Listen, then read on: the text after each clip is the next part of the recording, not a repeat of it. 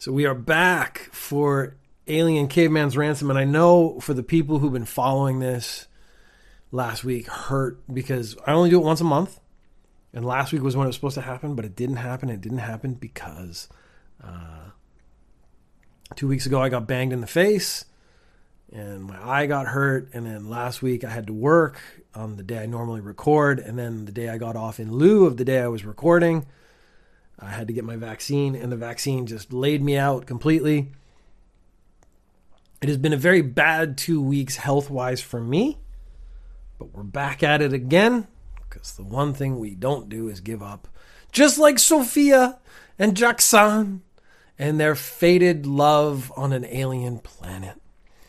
They are on their way, en route to the village, to reveal to the village that the first female is now on the planet. The prophecy has been fulfilled. I actually just realized now that yes, Jackson and his species are human-esque, but the females would be different enough that they might actually be like, are these women? Like, you assume the prophecy would deal with you. Like the prophecy would be like a female is coming for you to repopulate the planet or whatever. They would look like you, but so the Jackson he's big and he's got stripes and he's got red eyes and stuff, and she doesn't. They make him alien enough-esque so that he's different, but also human enough that they can interact. We have learned some physiological things like two peni. A big one and a little one.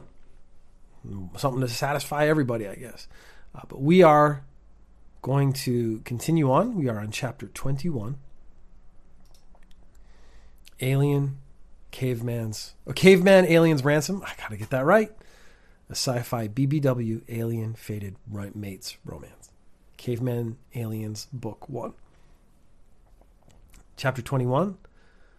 Page 98 of 153. So we're actually in sort of the end game of this first book, which is when we have to decide if we're going to continue with this series or if we're going to move on to something else. But they have been traveling now for far too long. They stopped to sojourn sexually, which was expected because of the nature of the book.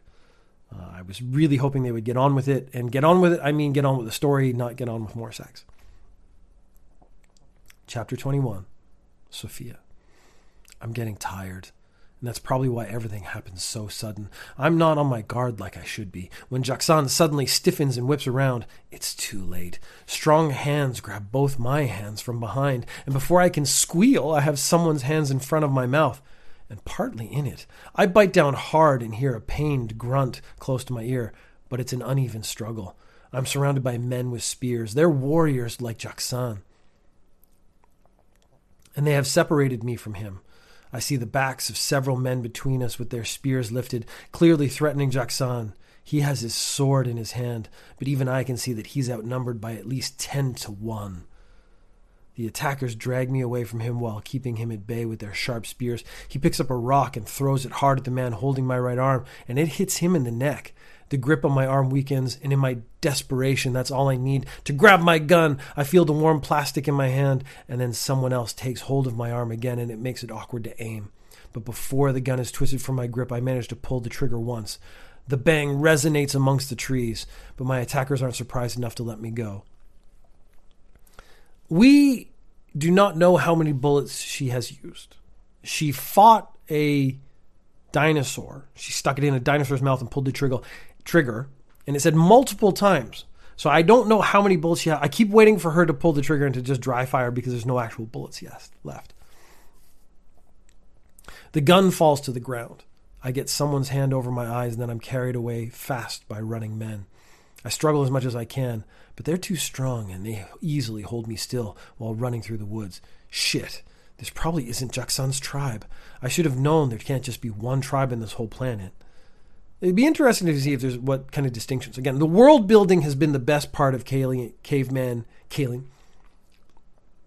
I'm talking faster. My brain is moving faster than I can speak. The world building has been the best part of Caveman Alien's Ransom.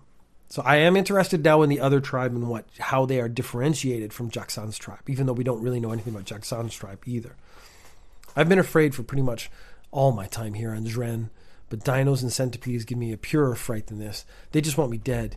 Humans can be so unpredictable. They're not humans, they're aliens. I have no idea what these guys want with me, but I highly doubt it can be something good. Still, I'm totally helpless in their hands, and tiring myself out struggling probably is not the best idea.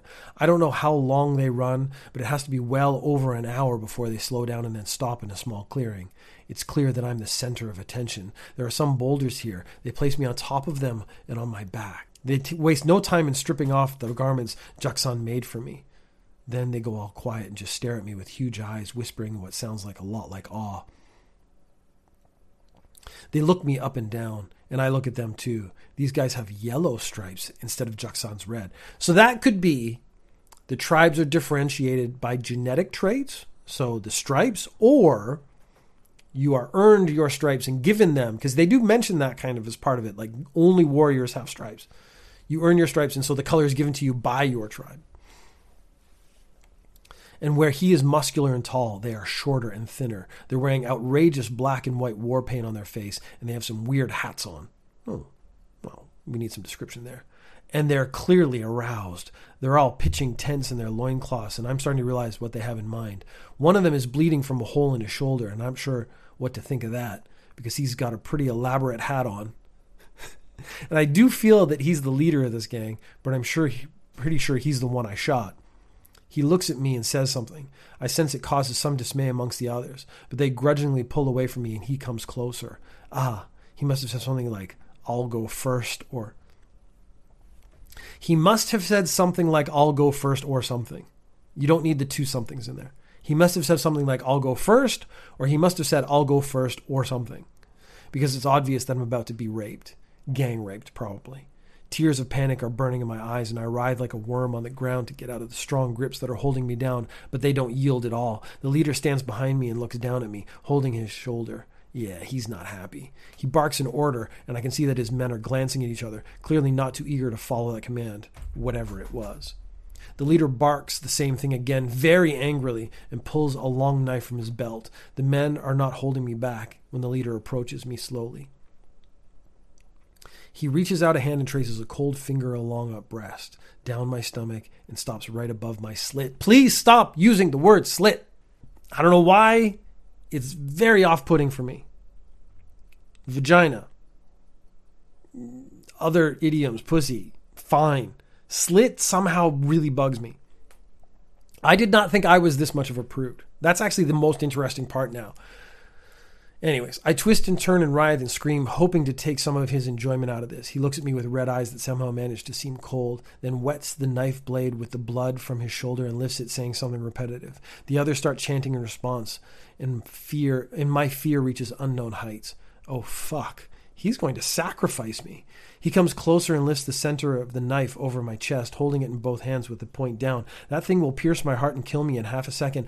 I'm not a virgin! I scream at the last resort, because I know that some ancient peoples on Earth practice virgin sacrifice, but of course the translator is turned off. I'm pretty sure it wouldn't have worked anyways. I shot this guy. He's angry and he wants revenge. I scream at the top of my lungs. The leader lifts the knife higher, and then suddenly he has no head and the body collapses on the ground. It's hard for me to see exactly what... There's so many ways I should be reading this. I don't want to make... These go long enough, but... And suddenly there's no head on his body and collapses. And suddenly he has no head and his body collapses on the ground. And suddenly he has no head and his body collapses on the ground. The tone you choose to read that. I don't read these in advance, which makes it hard for me to make jokes like that. But the tone I use with my voice could change the feeling completely. It's hard for me to see what exactly happened, but there seemed to be some kind of whirlwind passing through the kidnappers. It's Jaksan. And there's blood and screams and grunts and clangs. I'm suddenly not restrained, and I get down from the boulder and crouch down. Then I hear the sound of many fast feet running away around the jungle, and only one man left. Jaksan! Relief washes over me and makes me collapse to the ground in a shivering heap. He walks over to me and picks me up in strong hands. Sophia. He passes his eyes over my front and then turns me around to check my back. Then he takes me into his strong arms, hugs me hard, and kisses my hair like he often does. He says something in his language that sounds tender, and I don't need to activate the translator to know that he's just as relieved as I am. 2 of the kidnappers are lying dead on the ground, and the leader is one of them. I don't like seeing dead people, but after what they were about to do to me, I'm not going to call the cops on Jaksan, and there are no cops on this planet, so that statement doesn't make sense. Earth idioms don't work on alien planets. I get it, but also you should be saying other stuff. We don't talk for a moment, just stand there and hold on to each other. Then I notice my hand is wet. I gasp, "Oh my God, Jaksan, you're injured." He turns his back, and I see that he has a long gouge stretching from his shoulder down to his waist. He's bleeding pretty badly, and I immediately start to worry. He can probably handle the blood loss, but the spears those guys didn't seem that clean, and I guess that these people don't have a lot of penicillin, even at his village, and I don't know if penicillin works because they're not humans, they're aliens. But I remember I remember the herb I found, the acidic one, that Delia agreed might be seriously antiseptic. I sit him down and look around the clearing if I can find some of that and put it on him. He might not get infected. "Sit still, don't move," I say, knowing he can't understand, but trusting that he gets the meaning. I draw my gun in just in case those kidnappers didn't get the message. It's got 4 more shots in it. Okay, that is actually the first time in the book we've found out how many actual bullets are in the gun. And even though it might not be too effective against dinosaurs, it should work fine against aliens as human as these ones. It doesn't take me long to find all I need. Those herbs and plants are everywhere pretty much. Well, that's actually very convenient that the healing herb is everywhere. But I guess it's just like a video game. I rinse the long cut along Jaksan's back with the water from the sack, then crush the herbs into a paste and apply them to the wound. It has to sting terribly, but Jaksan makes no sound and just keeps breathing evenly. I have no bandages or sticky tape, so I can't do much more, but I'm hoping his village isn't too far away, and the herbs seem to help stop the bleeding too. I keep some of the paste to apply to the wound when needed.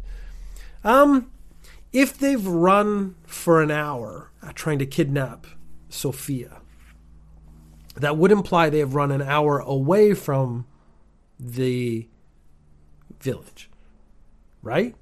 Like, they're not going to run to the village if they're from a different tribe, so they're going to run away from the village. And now I want to get away from this place where I was almost sacrificed. Jaksan puts his sword back into his belt, and I take his bag. I don't want him to carry it on that injured back of his. It's pretty heavy, but I can handle it. We walk on. I'm pretty shaky still, but I can handle that too. And before I know it, we've walked off the jungle, and we're standing in the middle of his village. Whoa! I can't help but gasp. Okay. I was waiting for a little more because they ran in the opposite direction, but I guess they were really close. The village is a whole bunch of caves in a rock face, like an old piece of wood full of wormholes, and it's huge. Oh, and it's a huge, tall cliff with hundreds of caves all over. They all look natural, but some of them seem to have been widened and smoothed. Somehow I'm not too surprised. I did meet Jaksan in a cave, and I always thought about him as a caveman, and that's what he is. We're standing in what has to be the city square. It's a worn patch of rocky ground by the face of the cliff. We're attracting a lot of attention. Soon we're surrounded by curious warriors who are asking many questions of Jaksan. He answers calmly, and the others say, "Stay at a respectful distance." Now that I see them, it's clear that Jaksan is a pretty typical member of the tribe. Perhaps a little taller and wider because he's a little better and I love him. But that's all but they all have a straight spine and the calm movements of men who know who they are and who are okay. Man, I fucked up that sentence. But they all have the straight spine and the calm movements of men who know who they are and who are okay with that. Emphasis on men, because I can't see a single woman anywhere. I can see boys and adolescent males and grown men and old men, but not a single girl or woman or even a crone. We sit down in a shady place and people bring us food and juice. It's weird being the center of attention like this, like I'm a circus act, but these people are just watching. But as an alien, I suppose I would expect nothing else. They're cute, though. Whenever I make eye contact with one of them, whether it's a kid or a man, he smiles shyly and gives me a little wave or a friendly gesture. My hope rises. If they're as cool as they seem to me right now, I'm sure they'll want to take the girls, or at least give them the help they need. Two of them exchange a few words with Jackson, and then someone brings a basket of jars and various fluids, and they begin treating the wounds. They don't seem too concerned, and I notice that his injuries appear to be healing already. I guess that makes sense. On this planet, it's probably a good idea to heal fast. But is the healing accelerated naturally, or is the healing accelerated because of the stuff they give them? I would like an explanation of that. A clearly important person comes striding through the crowd, bows for Jackson, and looks at me with no expression on his face. He's an old man, and he gives me the vibe that he's either the chief or some kind of priest. Probably a priest. I decide from the large, bronze-like pendant he's got hanging around his neck and furry cape over his shoulders. Maybe Jackson is higher up than I thought, if a priest bows to him. They talk for a while, and it seems to me a good time to activate the translator. The mother, Jackson says, as the translator chirpily interprets. Everyone looks at me. Yeah, it's my translator? I hold it up to Jackson, and Jackson explains what it is. The crowd talks and whispers amongst themselves, but the priest doesn't seem too impressed. They get back to business. The priest could see the machine as being like antithetical to what they do. That's something you got to be careful of. As foretold by the prophecy, the priest states, scrutinizing all of me, most interesting, sensational even, yet I doubt it. This is clearly a woman. Yet I don't doubt it. This is clearly a woman. He smiles and turns to face the crowd. Who will become the mother of Zen and give us the treasure, he yells. The crowd erupts in cheers and celebration, and I smile. But of course, this all means very little to me, except it might increase my chances of getting help for the girls. There is more, Jackson says.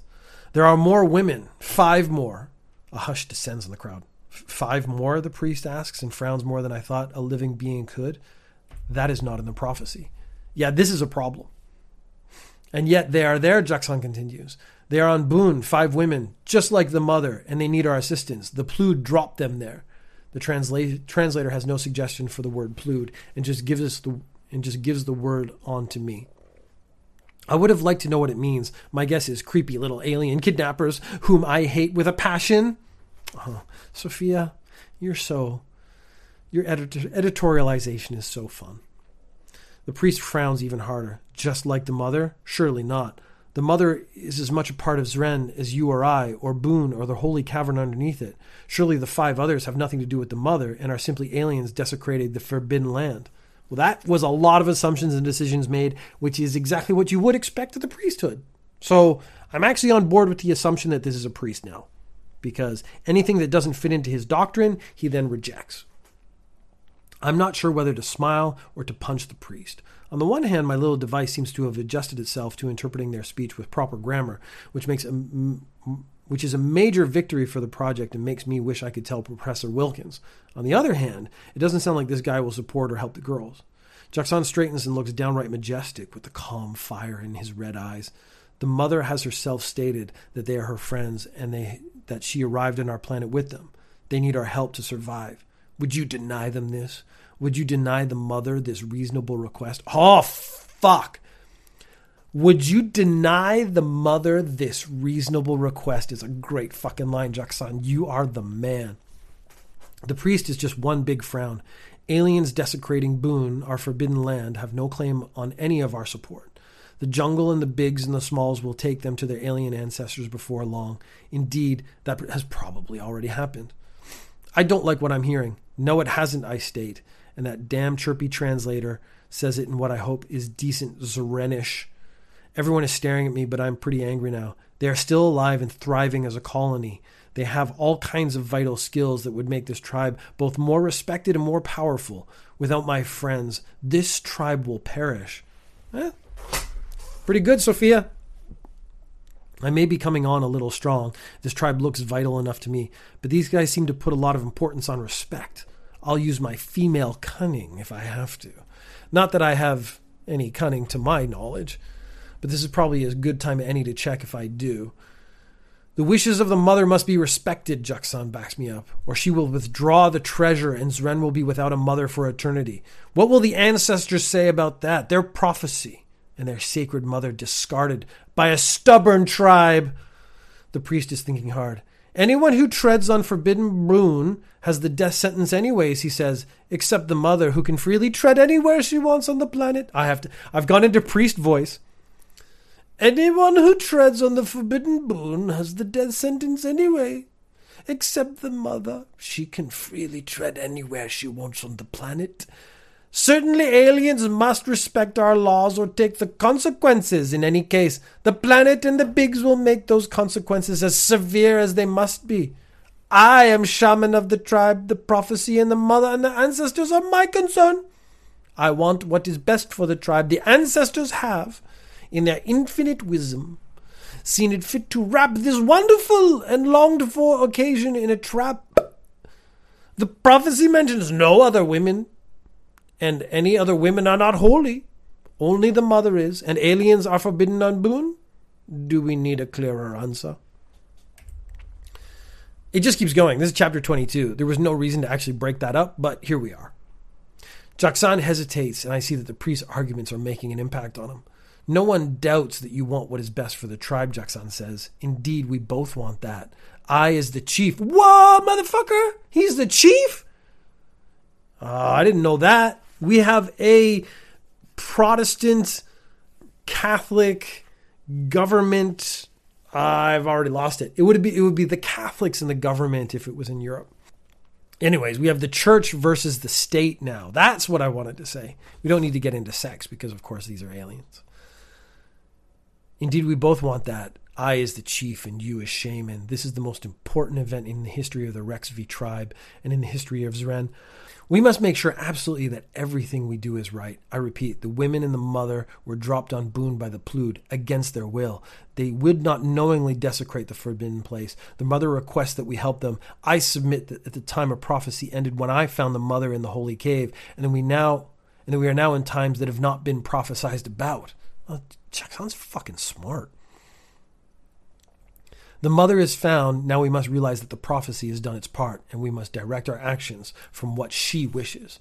I want to applaud. Jaksan is a pretty good speaker, and I can see the priest grinding his teeth. Even I realize what's going on. This is a power struggle. The priest or the shaman, as the translator insists, can't accept that the time of the prophecy is over, because that undermines a lot of his authority. He won't want the girls rescued for the same reason. It would be like sawing over a branch he sits on. He can talk about the mother for years and years and years, but he never expects her to actually appear. And now that she's here, he's suddenly not that important anymore. And if his damn prophecy doesn't even mention more than one chick, then its authenticity isn't exactly strengthened. That will erode his authority further. Perhaps I was too quick in accepting this as the mother, the shaman says. While she did arrive in the water from Boom, the fact that the prophecy states nothing about her having friends, other women even, might be a sign that she's an impostor. Jaksan's face darkens, and he places his hand on his sword. What was that? His voice was cold and flat and deadly. I think I was right the first time, the shaman says quickly after a glance at Jaksan. I have no doubts about your description of events, and the unlikelihood of any other woman falling into the holy water under Boon makes it quite certain that the woman is the mother as prophesied. But what will we do about the other women is not to be decided rashly. I must meditate on it and pray, and I will give my recommendation. The shaman bows once to me and once to Jaksan, and then he strides off with his head held high, a very image of pomposity. I realize that I don't like that guy. I take a sip of juice. So what happens now? Jaksan sits down next to me. The tribe will decide whether or not to help your friends. Uh-huh. Did I hear that guy refer to you as chief? I am chief of the Rex V tribe, he says. It doesn't entitle me to make large decisions, except in battle. In the daily life of the tribe, the council makes most decisions. The shaman is also influential. But your decisions will be respected, right? The most will agree with you. He thinks about it. I am respected. The shaman is also respected. The prophecy and the ancestors are very important to the tribesmen. So this could go either way. He looks at me. Yes, the daily tribal meeting is at sunset. It will be decided then. Well, he's being honest. I've met too many guys who would have given me bullshit about much less important stuff than this to make themselves look better. I look around at all the male faces. All right, Jaksan. Do you have any women in this village? He frowns. Sophia is the only woman on Zren, except for your friends. Yeah, you told me, but I didn't believe it. Not literally. Because how do you make babies? I see kids here. How are they born if not from women? Oh, this is the stuff I want to know. They are born from life givers. And what are they? He stands up and smiles down at me. I'll show you. I don't even know what to say. Weird, insane, creepy, revolting, cool, all of those. But I'm supposed to be a university girl. So I go with what we call everything we don't understand. Interesting. That's what Spock says, yeah. It's fascinating, is what he said. But same deal. They look most of all like plants. They have green stalks, the thickness of my thighs, and the leaf-like things that move a lot more than a weak breeze should indicate. Each one is the size of a car, about 5 feet tall and much wider. It's like a snake's nest of green and purple creepers and branches and vines, and in the middle is a large orange bud. And when you lean over or look into it from above, you can see that there's a fetus in there, a living one, curled up and inside the translucent sac of what pretty much has to be amniotic fluid. Jackson knocks one of the sacs with his finger. It gives a hollow resonating sound and looks hard to the touch. Yeah, that's an egg with a little human baby inside. The life givers are both clearly plants and clearly animals, a cross between extremely weird and exotic bush and the kind of ostrich-like things. If ostriches had no heads or wings or legs and about 5 bodies each, that description makes no sense. It's weird, is what I'm saying, and insane and creepy, and so on, but mostly interesting. So these are your women, I say, when I'm able to talk again. No women, life givers. There have been no women on Zren for many generations. They were taken from us, and all of our kind seem to be doomed. Without women, no children. In desperation, warriors tried other methods. It had been known that the life givers could nurture and gestate other species, but no one had ever tried with humans. It was taboo. Now they had to try, and it worked. I'm speechless again. How? One mature warrior who has survived many battles and hunts and who is still in perfect health may deposit his manly juices inside a small life-giver bud. The life-giver then allows the fetus to grow inside it until it ripeness. Sensing it needs to give it nutrition it requires, the bud opens and the egg cracks. A new one for the warrior. A new young one for the warrior, for the tribe. A new young warrior for the tribe. Fuck, I'm sorry. He smiles warmly with pride even. My mind is reeling. So you were born from one of these? He points. That one over there. They live for a long time, the life-givers. I'm not sure how to react to it. It's not really that much worse than the way I was born myself, the more natural way. What is more natural than being born from nature? I'm sorry. Your version of the more natural way is your more human way. This is your intense human bias and is incorrect. You should be better than this, Sophia. Right, I wonder if anyone did ever tell you that you look a lot like your father. Jackson arches his straight eyebrows. Yes, of course. All warriors look like the man who donated his juices. It's only natural. Yeah, so basically, the man gives his genetic side to the plant. The plant creates another human that's going to be not necessarily a clone, but incredibly similar. Oh, they just said clones. It's only natural the way the ancestors have created for us to honor that man. Clones. Yeah, on Earth, we call that clones. You were born from the genetic material of only one person, not two. So, of course, you look a lot like that person. This is a known procedure on your world as well. You also have life givers? Not like this. We know the basics, and I do believe some cloned animals have been born, but the old-fashioned method is still preferred. Much preferred. Yes, Jackson agrees and pinches my butt. Makes me squeal. Much preferred. I slap his shoulder. Take your hands off me, you sexy brute. Fuck, does anyone talk like that? Dialogue is hard. In a thing I wrote recently called Montana El Diablo, The Infinite Adventures, there are moments of dialogue that are purposely vague and bad because of how bad and hard dialogue is. But if you're going to write dialogue, you write like people actually talk. And no one in the history of humankind has ever said sexy brute out loud. But yeah, making babies the normal way is better for everyone, I think. Something about more variety when you mix the genes of two people. Okay, sorry, you're in university and you don't know about the gene pool? Come on, Sophia. The babies are more robust? I don't remember. But you've given up your juices Oh, but you haven't given up your juices for something like this? The idea of a little carbon copy of Jackson running around here weirds me out a little bit. I have not, and now I will never. He leans in to kiss me on the forehead, which is probably fine. What's wrong with him leaning in to kiss you on the forehead? I don't know how prudish these people are about public... Oh, okay, there you go. I don't know how prudish these people are about public displays of affection, but I guess I better not take any chances. Actually, I bet you could do it in the middle of the town square and everyone would be really happy about it because it's the only time they've ever seen it. I just had some really gross thoughts that I am not going to share. Unless the tribe decides not to help my friends, I remind him as sweetly as I can. He glances at me. Perhaps you would like to see my home? Yeah, I really would. It's a cave with a small opening and a roomy interior. The rock is white and has dark bands shooting through it from the ceiling to the bottom. It's a natural formation, and I'm pretty sure it has been widened with tools after that. At the far end of the other opening is a huge cavern that leads to a tall skyscraper. Clean water falls down in little waterfall pools and like little waterfalls. Clean water falls down in little waterfalls and pools. Okay. And I noticed that young boys are swimming in the bottom of the pool and that there are many openings from the other caves in this deep cavern inside the rock. I totally understand why the Rexby tribe settled here. These caves they live in have natural running water. This village has to be one of the most spectacular wonders of nature on this whole planet. Jackson's cave is decorated with simple rugs and furs and dinosaur skins and colorful pictures that have been drawn on the rock walls. I think I recognize some of the figures from the cave where he found me. He might be a real artist, this caveman of mine. He has a big stand with various weapons and blades. Right by the entrance is the place for the fire for cooking, and various pots and pans are stacked there. He has no furniture, just heaps of rugs and furs. It's clean and kind of bare, but it's a cozy place which exudes the warm personality of the person living there.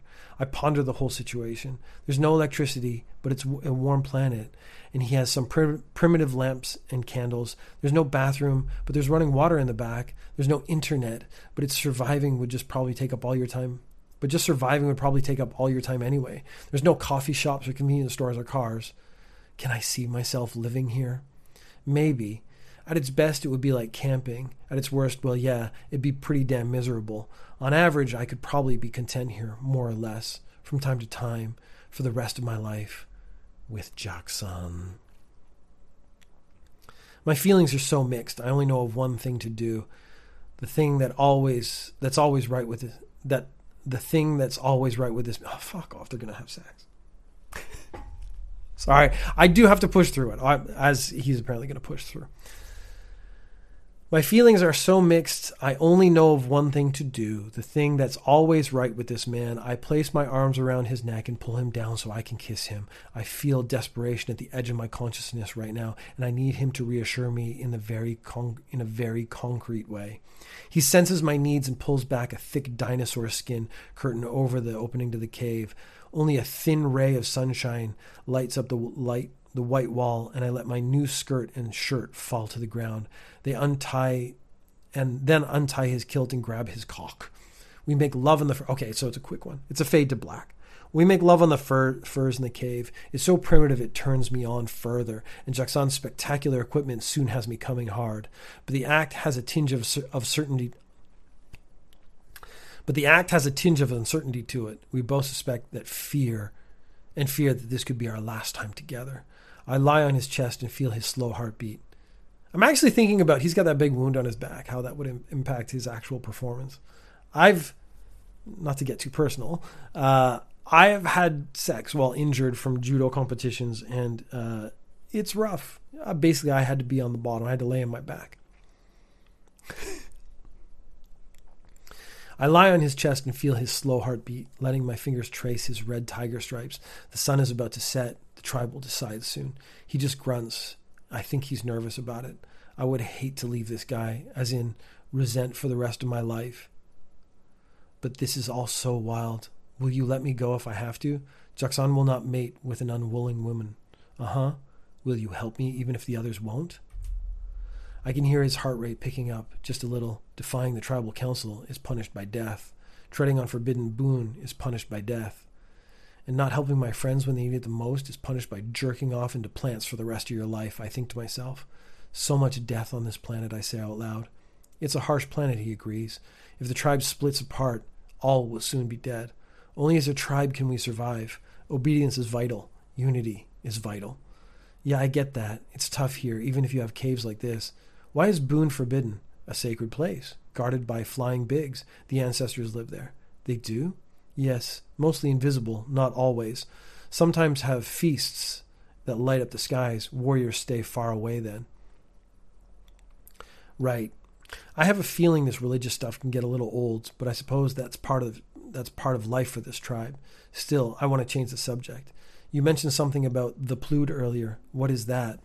Dirty little beings that come here from time to time, messengers from the darkness. The darkness? The enemies of the ancestors. The ancestors represent light. Their enemies represent the darkness. All that is wrong is evil, is darkness. The Plood are its servants. Uh-huh. This sounds like a very primitive people. This sounds like a way a primitive people would describe aliens and wrap it up in religious thing. This sounds like a way primitive people would describe aliens and wrap it up in a religious thing that suits their worldview. I don't think that any of this is literally true, but at least our kidnappers aren't unknown here. Did the Plood maybe take your women? He's silent for a good while.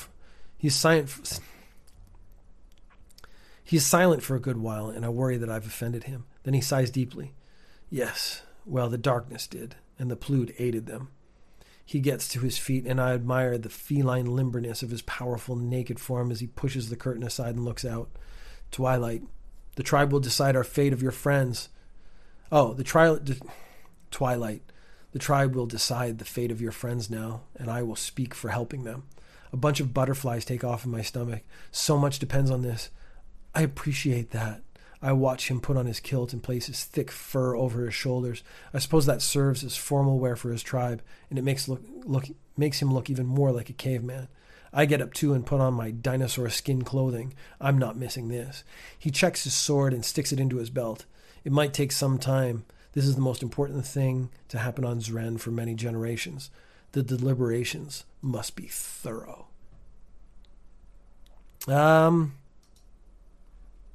Okay, so they got to the village finally. They're going to have that meeting. The religious thing is a pretty obvious gimme. They've set up the church versus the state, which is what they do in basically every story like this. It's either a super advanced society with religion or a primitive society with religion, and they buck up against the leader because they want to have all the power. I mean, it's not done poorly, but this is almost like a given. Like, there's very little originality. I'm a bit disappointed in our writer here because they could have come up with some other thing other than just the church versus the state. I'm not particularly impressed by that. But at least the sex scene wasn't gross. That's the bit I was most concerned about. So next month, December, it's going to be a Christmas time decision as to whether or not they help. I am assuming the church is going to split off. And okay, predictions. The guy's totally against it. He wants to keep the woman. The church kidnaps Sophia. The other ladies, they have to get brought back into this soon though. So they decide to help, and the church is angry about it. So they kidnap all the women and keep them as sex slaves or something like that. They don't actually get to have sex with them. The warriors rise up and kill the church. So the final, I thought, was going to be against the other tribe, may actually be an internal conflict. And then the priesthood goes and gets the other tribe to support them. That is what I would do if I was a lazy writer. And I guess we'll see. If that comes true, we can now brand this as lazy writing.